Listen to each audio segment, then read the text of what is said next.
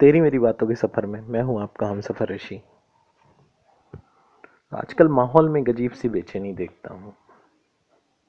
बेचैनी किस बात की है मुझे नहीं पता। मैं बेचैन नहीं हूं, पर लोगों को देखता हूं एक अजीब सी बेचैनी है। एक अजीब सा एक अकेलापन है। लोग समझ ही नहीं पाते हैं कि वो क्या कर रहे हैं। बहुत से लोगों को सुनता हूं, क्या करूं, मर जाऊं क्या, मेरे लाइफ का मोटिव क्या है। आज के समय में यंग जनरेशन यही नहीं समझ पा रही है कि उन्हें करना क्या है।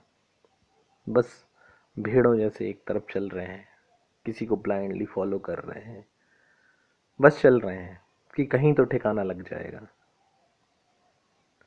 और इसी चक्कर में अपनों से दूर हो जाते हैं। सोशल मीडिया के पीछे छुप कर रहते हैं ताकि कोई उनकी सच्चाई ना जान पाए, कोई उन्हें कमज़ोर ना कह पाए, कोई ये ना समझ पाए कि वो अकेले हैं।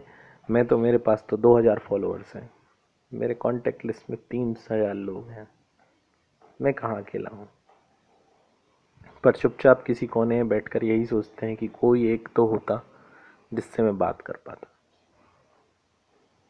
अपने अकेलेपन को मिटाएं, अपने मोबाइल से बाहर आएं और देखें कुछ भी नहीं बदला है। लोग आज भी इंतजार कर रहे हैं कि कोई बात कर सके। बस बोलना शुरू करें, अपने मन की बातें बाहर निकालें और देखिए दुनिया अभी भी उतनी ही दोस्तों से भरी पड़ी है जैसे पहले होती थी। बचपन के खेल खिलौने आज भी जिंदा हैं, अगर थोड़ा सा मोबाइल गेम से बाहर आएंगे तो। खुश रहें, खुश रहने की कोशिश करें। कोई बेचैनी नहीं, किसी बात की जल्दी नहीं है।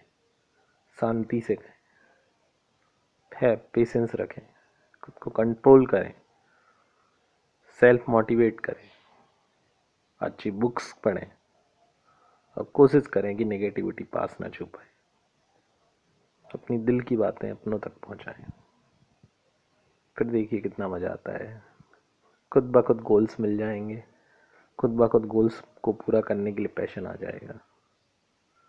फ्रस्ट्रेशन चेंज होकर एक पैशन में बदल जाएगा। बस ज़रूरत है एक शुरुआत की, इस मोबाइल से बाहर आने की। तेरी मेरी बातों के सफ़र में मैं ऋषि।